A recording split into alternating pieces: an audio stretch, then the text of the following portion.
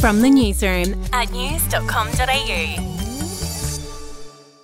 G'day there, I'm Andrew Bucklow. And I'm Lauren McMahon. And this is the latest from the newsroom. It's Tuesday the 27th of February. Taylor Swift's dad is being investigated by police after an alleged altercation with a paparazzo in Sydney. Oh dear.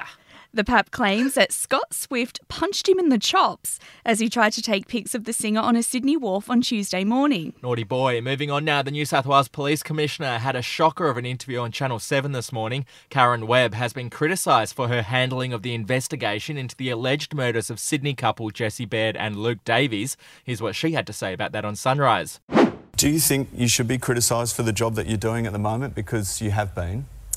Of course, but there will always be haters. Haters like to hate. Isn't that what Taylor says? Yeah, I don't know. It doesn't really feel like this was the right time to invoke some Taylor Swift lyrics, does it? No, I agree with you there. And overseas now, US President Joe Biden has claimed a ceasefire between Israel and Hamas could be just days away. My national security advisor tells me that we're close. We're close. It's not done yet. And my hope is by next Monday we'll have a ceasefire. To sport now, you might recall that a few climate protesters ran onto the court during Wimbledon last year, throwing orange confetti and puzzle pieces. Wait, please. Oh, no. Players in.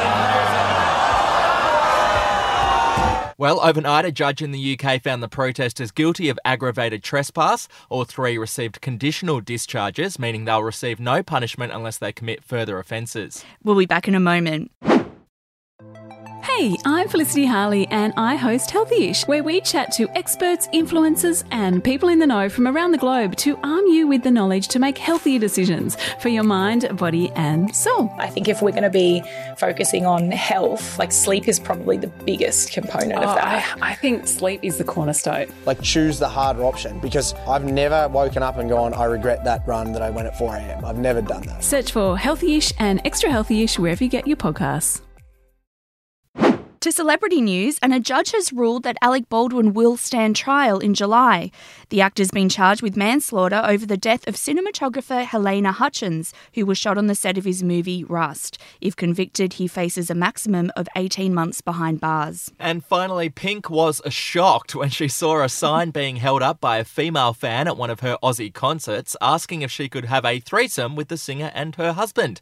After noticing the sign, Pink told the crowd, "I don't know what to say, I'm not often speechless." I wouldn't know what to say either. I wouldn't. She didn't say yes or no, though. She didn't, true. Maybe she did it. Maybe she did. All right, that's the latest from the newsroom. We'll be back with another update soon. Your update From news.com.au.